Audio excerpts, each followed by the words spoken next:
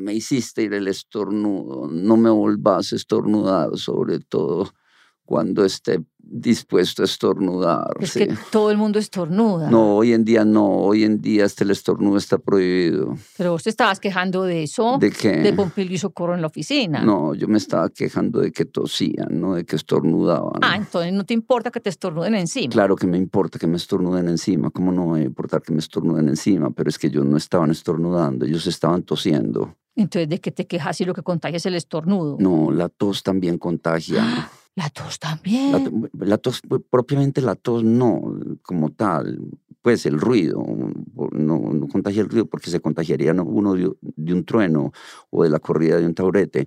Lo que contagia son las partículas de tos, o sea, las tosículas. Hoy en día todo el mundo se volvió muy idiático, muy jodón, muy cantaletoso, muy poneperequia. Uno antes podía estornudar tranquilamente y parte sin novedad. O toser.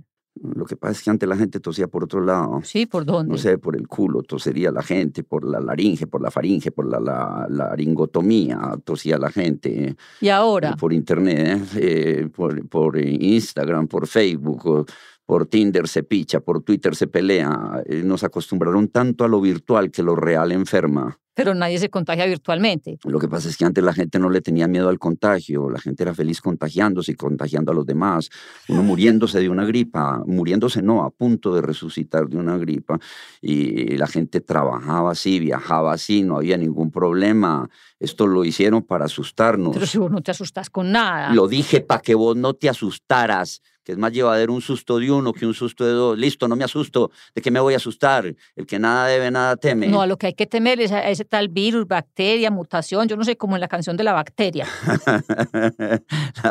La bacteria no, la bacteria. Será por eso que no me prende el carro.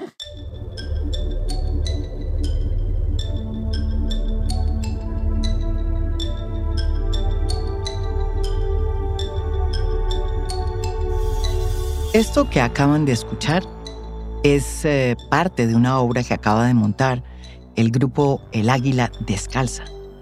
Los paisas estos de Medellín, que nos han acompañado desde siempre con sus obras de teatro. Cristina Toro, que es una de las almas que tiene este proyecto cultural, es administradora de empresas de AFIT, y llegó al Águila Descalza en 1985, 3 años después de que Carlos Mario Aguirre, que sí estudió literatura en la Universidad de Antioquia y que era el que había fundado el Águila Descalza, la recibió. Y no solo la recibió, sino que desde entonces se ha casado 3 veces con ella. Su última obra, precisamente, es producto de ese amor que se gestó en las penurias que todos sufrimos durante la pandemia, porque después de estar 50 días separados, decidieron volver a unirse y desde entonces, como dice Cristina, la mochila de Carlos Mario, pues se quedó en su casa. No sé ustedes, pero a mí el coronavirus me cambió todo. Por ejemplo, es la primera vez que se convirtió en importante la lavada de las manos. Yo antes nunca me las lavaba. Otra cosa que me impresionó es que como que volví a entender el significado de ir a un teatro o de sentarme en un parque o de hablar con amigos en un restaurante. Me parecía como si estuviera entrando en una dimensión desconocida.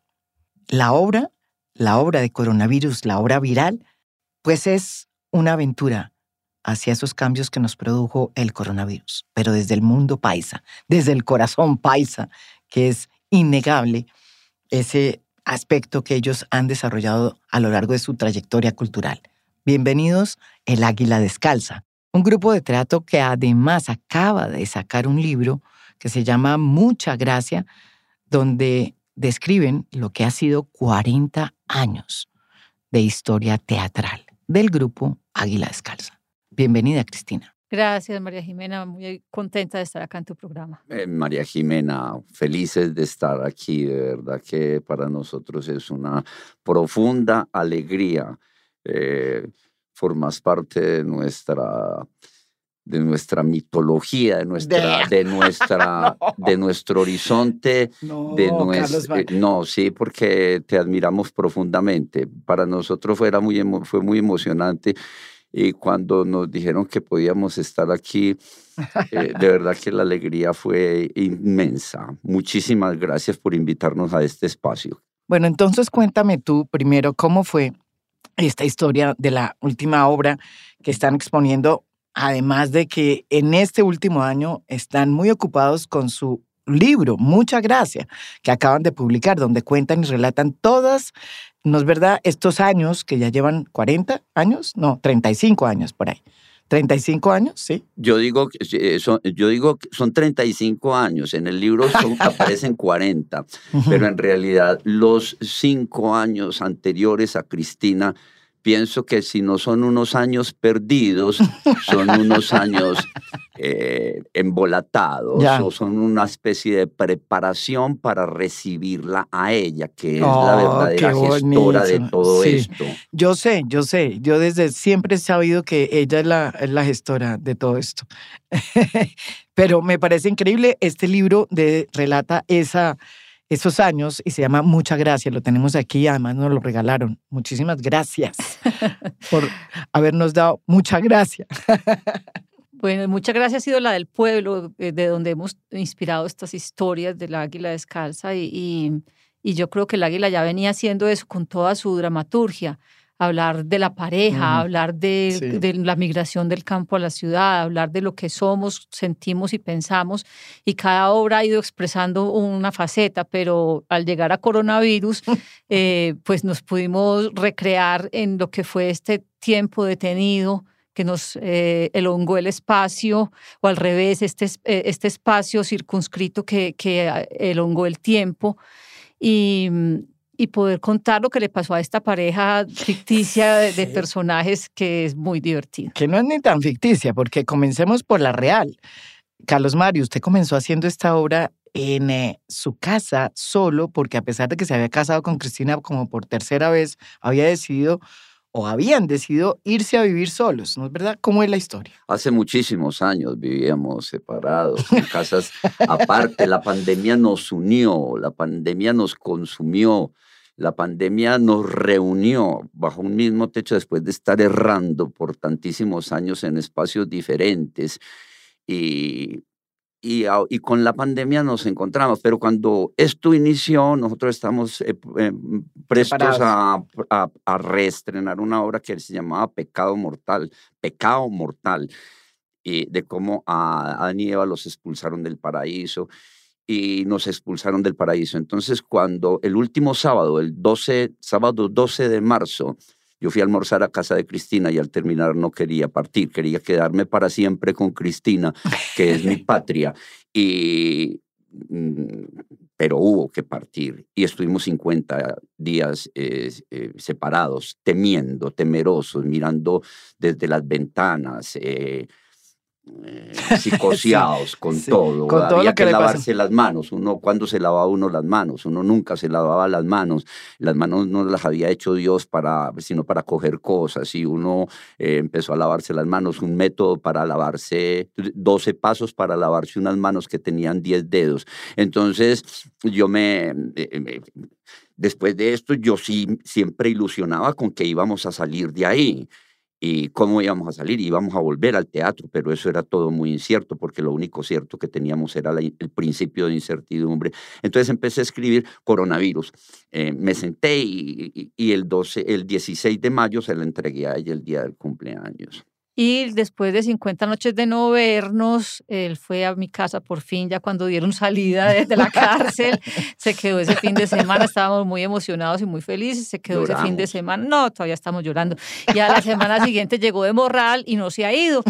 Entonces ya esta pandemia fue un reencuentro también. Pero llegó con 300 páginas, una cosa así. Sí, llegó con 150 páginas que tenía la obra. Y bueno, 100 de otra que se llama Cuarentena. Entonces, una cantidad. Y después de eso escribí otra obra que se llama Clase Media, que se le había prometido a Cristina hacía mucho tiempo. Y bueno, sí, fue muy productivo. La obra llegó muy grande, 100 y pico de páginas, quedó en 30. y aún así dura 1 hora y 40. Y es una obra que se ha ido construyendo también con el público, como todas las obras del Águila Descalza, porque es como un proceso de adaptación, de reconocimiento, de que uno encuentra qué es lo que la gente percibe, recibe y a veces aporta también. Entonces, bueno, ahora la obra ha estado en gira, en temporada estuvo en Medellín, en nuestro Teatro Prado, desde el 4 de agosto. Luego estuvimos en una temporada acá en Bogotá que finalizó el 28 de noviembre. La próxima semana estaremos del 8 al 12 de diciembre en el Teatro de la Universidad de Medellín, que es un teatro inmenso para 1.800 personas. Y luego vamos a Cali, al Teatro Calima, del 16 al 18 de diciembre. Y el año entrante continuamos la gira. O sea, es una obra que apenas está empezando. Sí.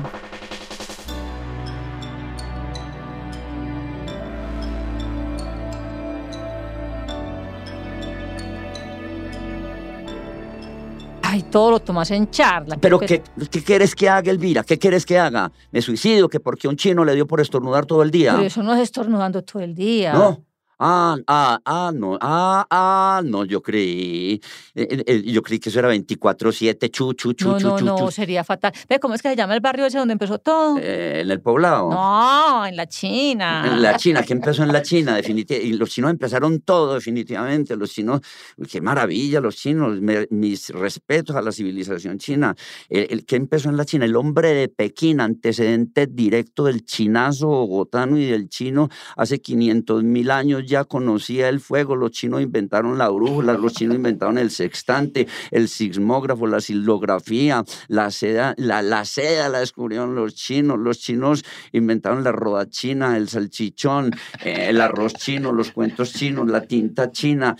Los chinos inventaron todo, la forma de brindar diciendo chin chin, la forma de cobrar diciendo chan con chan, la forma de miar haciendo chichi, la infantilización del sí por el chi, la changua, las semillas de chía, el coronavirus lo inventaron los chinos, que es el único producto que les ha durado en la vida, bendito. Le digo sinceramente, yo antes a los chinos antes del coronavirus les tenía respeto, cariño, comprensión, aprecio, pero ahora. Eso es chauvinismo y discriminación. Yo tengo amigas chinas muy queridas. Sí, ¿quiénes? Las chinas. Y puede hablar si no es para discriminar, porque uno no se puede ir en contra de un pueblo y menos del chino. Usted hablaba mal de Guatapé, ¿eh? Usted hablaba de Guatapé. Usted decía que Guatapé es la cagada, que Guatapé ya no es lo que fue, que uno va a Guatapé y le hunde en el barco. Bueno, esas son algunas de los aspectos que tratamos en esas discusiones de pareja, digamos, porque ella es una directora de un hospital y él es un vendedor de mercancía china en el Hueco. Y tiene problemas porque el patrón de él, don Augusto, tiene... Don Augusto. ¿Qué fue lo que pasó con don Augusto? Don Augusto, el hecho de que don Augusto haya tratado de implementar un comunismo en la oficina, eso no lo demerita ante mis ojos. Oye, sí, ¿cómo es un comunismo en la oficina? No paganos. Eso sí he visto. Aquí la plata suya no se ve. Y entonces, bueno, y entonces alguien de la oficina se va para... Wuhan, como se diga. Que es dificilísimo pronunciar, ¿no? Wuhan, bueno. Yo lo digo es Juan. Juan, como si le pones una U, pues porque además para agregarle otra, porque ya tiene 3. La W del principio más la siguiente U. Sí. Es un agalludo, los chinos. Por lo menos su idioma, sí. Y entonces, ¿qué pasa ahí? ¿Se va para Wuhan? Sí, él se va para Wuhan. Y se desaparece. Y bueno, entonces estos están aburridos en el encierro y hacen toda la discusión de pareja, pues porque nos falta. ¿Por qué está tan aburrido en la pandemia? Aburrido no, estoy aburrido encerrado aquí en la casa. ¿Está aburrido en la oficina? ¿Quién? No, pues es que la oficina es la salvación mía. ¿Con Elkin, pues? No, Elkin es más bajito, que es que el problema con Elkin es que si Elkin, a mí la tos de Elkin en realidad no me importa, porque Elkin si no tose manda que tosan por él. Además a mí me da pesar de Elkin también, porque es que eso fue lo único que le quedó de la herencia herencia de la mamá, la tos, porque lo demás se lo repartieron entre las hermanas. La plata. No, las demás enfermedades. Es que eso es hereditario. Y doña Marta, que le da una gripa hoy, le repite pasado mañana. No es como las personas normales en la oficina que se enferman 6, 7 veces a la semana.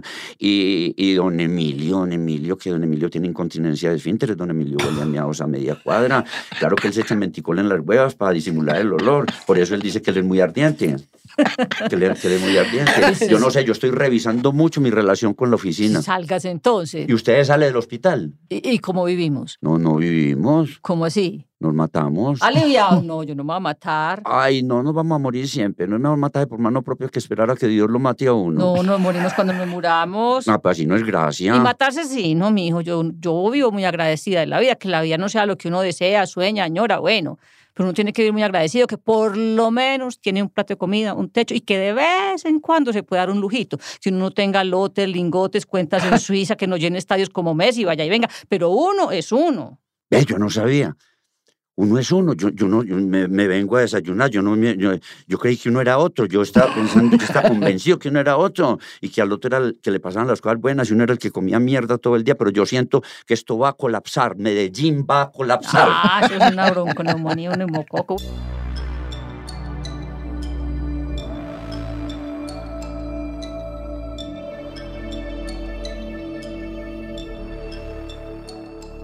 En esta pandemia sucedieron cosas tan absurdas como que uno tenía que lavarse las suelas de los zapatos por lo menos 5 o 6 veces al día, ¿se acuerdan? Y cada vez que uno recibía los alimentos que le enviaba Rappi, ¿sí? Los tenía que desinfectar, ¿se acuerda? Con alcohol. Entonces después uno casi que se indigestaba comiendo todas esas vainas llenas de alcohol. ¿Y qué tal todas las veces que los porteros de los edificios lo hacían a uno hacer fila para primero poner los pies en unos tapetes todos cochinos y después para tomarles la temperatura, ¿no? Y luego, si uno quería entrar a un centro comercial, le tocaba demostrar si tenía pico y cédula. Y además, a uno le tocaba pasar por el susto de encontrarse con alguien y de que lo saludara, porque uno pensaba que ese señor o esa señora le iba a prender el virus por el simple acercamiento, si es que uno lograba identificar quién era esa persona, porque uno no entendía quién estaba detrás de este pasamontañas. Realmente el mundo sí nos cambió. Y ahora que estamos volviendo de nuevo al teatro, que estamos volviendo otra vez a saludarnos de mano, porque no sé si ustedes, pero yo hasta hace poco dudaba si me saludaba de mano.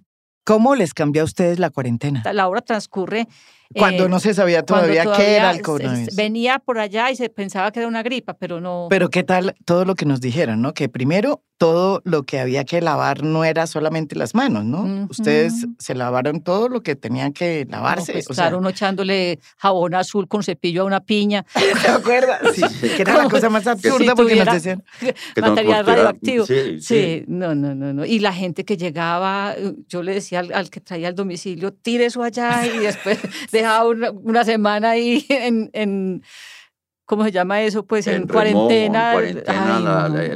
Yo salía con una capucha militar y gafas de protección y tapado y le ordenaba al tío, vea, abre el garaje, usted me deja las cosas ahí, ahí hay un morrito con menuda. La propia. Sí, y yo como había perdido mi posibilidad y mi práctica con el hacer frisoles y demás, entonces... ¿Usted cocina? No, yo no sé cocinar, entonces... Es que por eso volvió. Ya entendí. Es que ya entendí, la cosa ya es práctica, no es... O sea, la vaina tiene que ver con un asunto práctico de comer, que no se moría de hambre. Sí. Ay, yo le daba clases por teléfono. Ella me indicaba cómo era que hacía las cosas, cómo calentaba una arepa, ¿Y aprendió a calentar una arepa? Yo creo que sí, aunque se me queman todavía. Porque es que las arepas cogen sentido. El tiempo en relación con las arepas es un tiempo muy complicado. ¿Por qué? Porque vos pones una arepa a calentar ahí en la parrilla y si te quedas mirándola, esperando, ella no calienta. Uno siempre pone a calentar la arepa y se va a hacer otras cosas. Para que se le queme. Para que la arepa se queme. Ella solo espera ese instante de la partida de uno y cuando menos piensa, la arepa se quemó a cogerla. ¿Ustedes nunca han hecho sobre las arepas nada? Pero justamente Sí. esa reflexión sobre la arepa la tenemos en una obra que se llama Colcha de Retazos. ¿Y qué dicen de la arepa? Que tienen sentido, que Que van en el sentido de la cabrilla. cuando uno las observa, ellas no calientan, pero no es sino que uno se vaya y ahí mismo se queman. Bueno, y hablando del coronavirus, otra de las cosas que cambió mucho es la relación de las pequeñas cosas, o sea, unas cosas que uno tenía ya por contado, sabidas, digámoslo así, que eran pues el encuentro, un café, una salida a teatro, no sé, cosas que eran parte de la vida, terminaron convirtiéndose casi que en una prohibición y cuando se abre todo, pues la gente se bota otra vez como un nuevo significado en sus cabezas. No sé, eso es lo que me ha pasado a mí, no sé si a ustedes, pero ¡uy, qué emoción! Estoy llegando a ver cine, a ver cine. No quiero ver más cine en mi casa, ¿no? Quiero ver gente y quiero verlo con gente. ¿Cómo fue esa llegada otra vez al teatro? Ay, ¿Y ustedes? muy emocionante. Yo creo que ahora que decías eso me hiciste pensar en algo que he percibido justo acá en esta llegada a Bogotá, y es algo que también mencionamos en la obra, pues que sabemos que el dolor nos llegó a todos por igual y que cada cual vio partir un ser querido y temió por su vida, y que ahora uno se monta a un carro con un desconocido que te está transportando, pero tiene como preguntarle cómo te fue en la pandemia, y hay como una hermandad ahí de alguna manera. Todos nos estamos contando cómo fue que sufrimos, cómo fue que perdimos, cómo fue que nos dolió. Yo creo que nos cambió mucho la vida. En la obra también hablamos de eso, la parte, por ejemplo, de la comida, cómo aprendimos a hacerla, cómo aprendimos a lavar lo que hacíamos, la ropa, Claro. por ejemplo. A lavar, ¿usted nunca ha lavado ropa? No, Yo creo no que se lavaba. lavó poquita. Eso es una de las cosas Yo que confieso aprendimos. que tampoco, sí, yo Que a mí se me ha olvidado lavar ropa y la empecé a lavar, me tocó lavarla a mí y a mis hijas y a mi esposo. Pero de verdad eso no se hace, digamos, las ayudas que uno tenía, pues ya no las tenían, entonces uno se volvió otra vez productivo en su propia casa. Claro, y por ejemplo, también aprendió a decir, pues porque antes uno se quitaba una camisa de una postura y la echaba a lavar, ahora a las 3 semanas todavía dice, esto está limpiecito. Sí. Pues reconsideramos el mugre, reconsideramos el hambre, reconsideramos muchas cosas. En ese factor, pero dentro de lo que ella dice también, María Jimena dice, el regreso a la calle. La calle, Lo más lindo que hizo Dios al séptimo día, hágase la calle, y la calle se hizo. Volvimos a la calle también, la calle era, durante la pandemia era un temor también, ¿cierto? Como lo decimos en la obra. Que estás mirando un tipo que pasó por la calle, está en la esquina, ahí está parchado. Sí, porque uno antes lo que era absolutamente normal se convirtió en un detalle espeluznante, porque uno encerrado lo magnifica todo y ve un tipo allá en la esquina. Qué susto, sí. Y qué horror, y además está como con un pasamontañas, no es el Tiene una tapabocas. ganzúa para abrir la puerta. No, es el está llamando por el celular. celular, al compinche. Será un domicilio. Buen domicilio, este domicilio. No, porque nosotros tenemos pico y cédula. Si nosotros si tenemos pico y cédula, ¿qué hace un tipo ahí en la puerta trayendo domicilio a esta hora, una casa decente? Pues es la farmacia, es que nosotros no estamos solos aquí. Verdad que nosotros vivimos en un edificio, ¿cierto? Sí. Pero yo hace rato no oigo los vecinos. Doña Rita, ¿será que doña Rita se murió? ¿Qué? No, los hijos vinieron por ella. Yo no me aguanto este encierro. Yo voy a sacar el perro a miar. Pero ¿cuál perro? Si nosotros no tenemos perro. Nosotros no tenemos perro. Te estás enloqueciendo, nosotros no tenemos perro. Nosotros no teníamos un perro que se llamaba Trotsky. No, eso era en País Paisa. No. Entonces, nosotros no tenemos perro. Nosotros somos los más miserables del mundo, no tener un perro para sacar o que lo saque a uno. Esas eran todas las reconvenciones y reflexiones que este par se hace. El miedo que nos daba la calle, el miedo. Yo veía a la gente porque mi casa queda en una esquina que queda frente a una clínica, Y allá como que, pues, ahí siempre hay un gremio de taxistas y los que cuidan los carros y todos estaban sin tapabocas, pero desde el primer día nunca se lo pusieron y allá están. No les pasó nada. Eso es inmunidad de calle. Pero yo me moría del susto. Yo veía a la gente y ahora que estoy haciendo exactamente lo mismo que estamos aquí hablando sin tapabocas, yo eso no lo podía concebir hace un año. Claro que obviamente tenemos la vacuna de por medio, pero era una cosa como de haber perdido la posibilidad del encuentro y recuperarla es una cosa muy emocionante. Una de las cosas bonitas que nos pasó en la pandemia fue la posibilidad de haber seguido en contacto con el público en nuestra plataforma boletaenmano.com, en la cual la gente puede todavía, incluso pues si lo hizo durante la pandemia y nos lo han dicho, gracias porque pasamos la pandemia con ustedes. Ahí tenemos 19 obras nuestras para alquiler y 16 obras en formato de DVD que la gente pues las compra y las ve, y ahí también pueden comprar el libro a través de boletaenmano.com. Fue muy, muy bueno haber podido tener ese punto de conexión con el público y que todavía sigue en pie. Bueno, y ahora, ¿cómo es eso de volver a la calle, volver al teatro, volver a ver películas en un cine y volver, pues como dije yo antes, a saludarse de mano, cosa que yo todavía hago con cierto recelo, debo decir? ¿Cómo fue esa vuelta a la calle y al teatro? ¿Cómo fue ese momento? Nosotros hicimos alrededor de 60, 70 ensayos para antes del estreno. Llevamos 55 funciones con la del sábado y yo todavía al final me quiebro. Ay, sí. Me quiebro. Es que es duro, ¿no? Cuando digo que no tener que decirle a un ser humano, apártate de mí, tápate la boca. Sí, porque es como, no es que todo fue como desgarrador, esa es una, pero muy interesante porque yo creo que esta obra le hace a uno, o sea, es que el momento del coronavirus todavía no se ha... No. Como que no se ha desdoblado, ¿no es verdad? Es una vaina que todavía queda ahí y hay muchos sentimientos todavía como encontrados, es el duelo, porque es que hay un duelo. Además de la guerra, ¿no? Hay un duelo por todo esto, se murieron una cantidad de gente. Nosotros en la obra yo creo que sentimos que hacemos una especie de catarsis como con de la catarsis gente. Con la gente, fíjate. Es porque la gente sale muy agradecida porque se rió mucho, pero también muy agradecida porque lloró.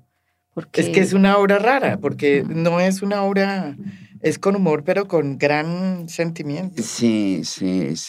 Porque, por ejemplo, las que yo les he oído, he visto, es mucho más humor. Ajá. No es tanto el dolor del duelo, no. O del dolor de una pérdida, Está así. Sí, este es muy... y nosotros sentíamos que no podíamos regresar a la escena con una obra otra. O a reírnos sin ton ni son, o sea, porque esto es cierto, esto tiene, si nos reímos y mucho, porque la gente también llora de la risa, pues. Pero a veces es una risa, como digo yo, que es la risa de la hiena también y es la risa del miedo.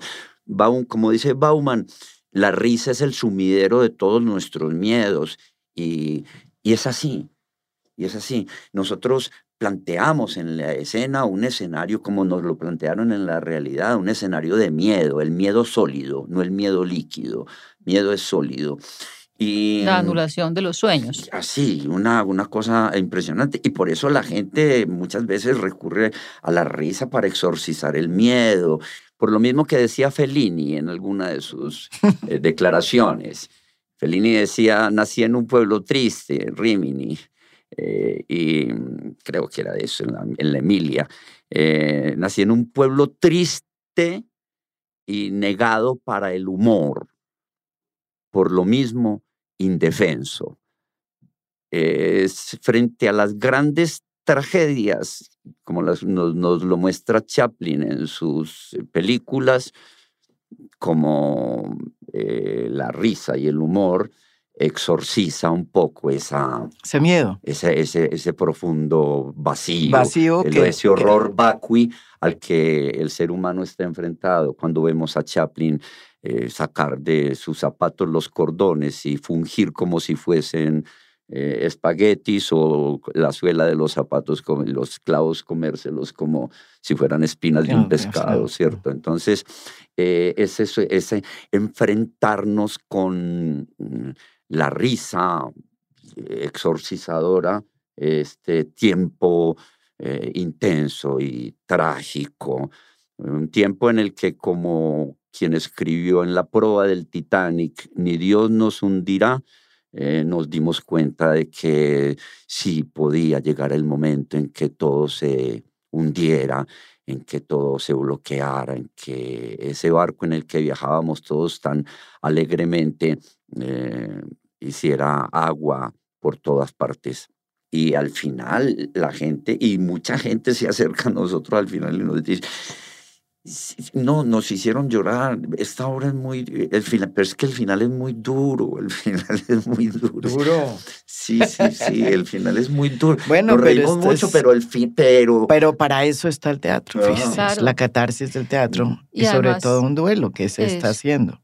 Y que esto de sentirnos vivos, solo que eso no lo da ni el video, ni el cine, ni nada. O sea, bueno, sentirnos al lado de un desconocido y sentir que estamos vibrando de una manera común y que estamos respirando uno al lado del otro. O sea, sentir la condición humana es muy, muy necesario. Yo creo que por eso el teatro es irreemplazable. A modo de chiste, yo decía antes en las obras, al final, cuando estaba agradeciéndole al público todo lo que había pasado, él decía, el teatro tiene más de 2000 años de estar funcionando, entonces es muy rico que la gente pueda reunirse y que vos puedas estar al lado de un tipo con el que nunca te sentarías jamás en la vida, ¿cierto? Y esa reflexión definitivamente después de la pandemia ya fui incapaz de decirla, porque el poder estar con alguien codo a codo, con un desconocido codo a codo, era un sospechoso. Sospechoso de COVID. Ya en este momento era una profunda alegría poder estar al lado de un extraño, poder rozarte con alguien que no conoces. Que no conoces. Sí. Eso es una cosa muy bella. En todo caso, les agradezco esta oportunidad para poder entrar en esa nueva obra que yo creo que hay que ir a verla, porque ustedes tienen que entender que el mundo sí cambió, el teatro volvió. Y que el teatro sigue siendo el lugar de las catarsis de una sociedad y la mejor manera para seguir adelante. El teatro es eso, ¿no es verdad?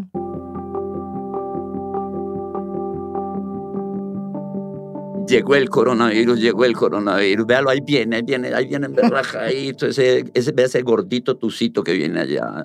A lavarse las manos, a ponerse el tapabocas, empezó la cuarentena. Se acabaron las idas al estadio. Sale a la calle el que tenga perro a sacarlo a miar. Y eso que por ahí cerquita, que no les vaya a pasar como el tipo de Medellín que lo cogieron sacando el perro a miar en Pitalito. O sea, ¿será que estoy infectado? ¿Por qué? ¿Qué pasó? Yo que le di la mano a ese tipo esta mañana en la esquina. Pero es que eso no se puede. ¿A quién? María, ¿cuándo? a ese que se hacía toser en la mitad de la cuadra. Ya cualquiera puede ser víctima o victimario.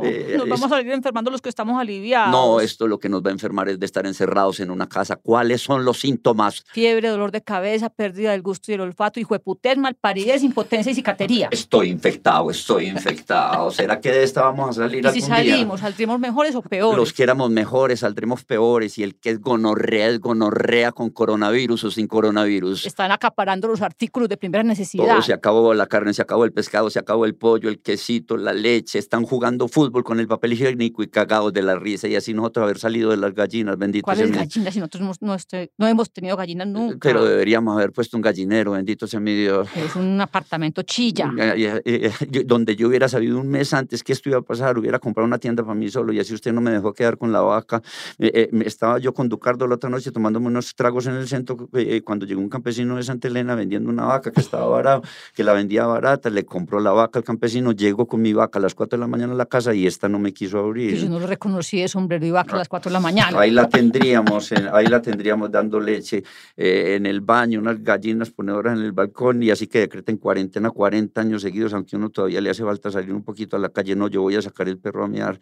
En realidad esto no fue una ficción, esto fue una realidad, esto fue una historia que nos pasó a todos. Nosotros no tenemos perro, ni somos lo que decimos ser. Nosotros somos simplemente Cristina Toro y Carlos Mario Aguirre, una pareja que hace muchos años se dedicaron al teatro, y hoy estábamos tratando de contarles a ustedes esta historia de amor. Ahora sabemos que a todos nos llegó el dolor por igual. Todos vimos partir un ser querido. Perdimos las certezas y los horizontes. Otros lo perdieron todo. Ya no podemos hablar del mañana como antes. El futuro nos fue arrebatado de la imaginación y nos duele tanto y nos duele todo. Un año es mucho tiempo para uno permanecer encerrado, pero poco tiempo para inventar una vacuna, y la inventaron. Pero el temor no cesa. Yo me he aplicado 6 dosis bajo cuerda. Se me han caído 10 brazos, siento un chip girando alrededor de mi cuerpo, enviando señales a centrales de inteligencia, y todavía no sabemos sus efectos a largo plazo. Pero sí sabemos lo que podría pasarnos si nos contagiamos. Por eso la seguimos esperando. Pero no llegan, y las que llegan no son suficientes. Y tardarán como ha tardado todo en este país. Como hemos tardado en ponernos de acuerdo, porque de tanto mirar hacia adentro nos dimos cuenta de que el afuera se había desmoronado. Por eso la seguimos esperando, como el coronel no tiene quien le escriba, como esperando a Godot. Esperando, pero no la vacuna que nos libre contra ninguna enfermedad, la vacuna contra nosotros mismos, la vacuna que nos libre de nuestro egoísmo, de nuestra intolerancia, la vacuna que nos impida ponerle la pata a un ser humano en la cabeza. Sí, esperamos cosas materiales, sí, que los teatros del mundo puedan volver a abrir sin tener que dejar las butacas vacías, y que los circos puedan levantar sus carpas sin tener que despedir a los payasos porque no hay palacerrín. Y que la gente pueda salir tranquila a las calles, a las playas, a los parques. A las plazas de mercado, a las centrales de transporte, a abrazarse con sus amigos, sin tapabocas en el alma, sin tener que decirle a un ser humano, apártate de mí, tápate la boca. Y conservamos la ilusión de saludarnos de mano, abrazarnos, estrecharnos, la ilusión de una patria con un lugar a salvo para cada uno de nosotros. Y ese día tal vez nos demos cuenta, como en la Bella Durmiente, de que siempre un beso amado nos devuelve a la vida, que tu abrazo es el fundamento de mi cuerpo y que necesito de tu mano para no perderme en el camino. Águila Descalza, en A Fondo. Muy bonito. Esto es A Fondo, un podcast original de Spotify. Mi nombre es María Jimena Duzán.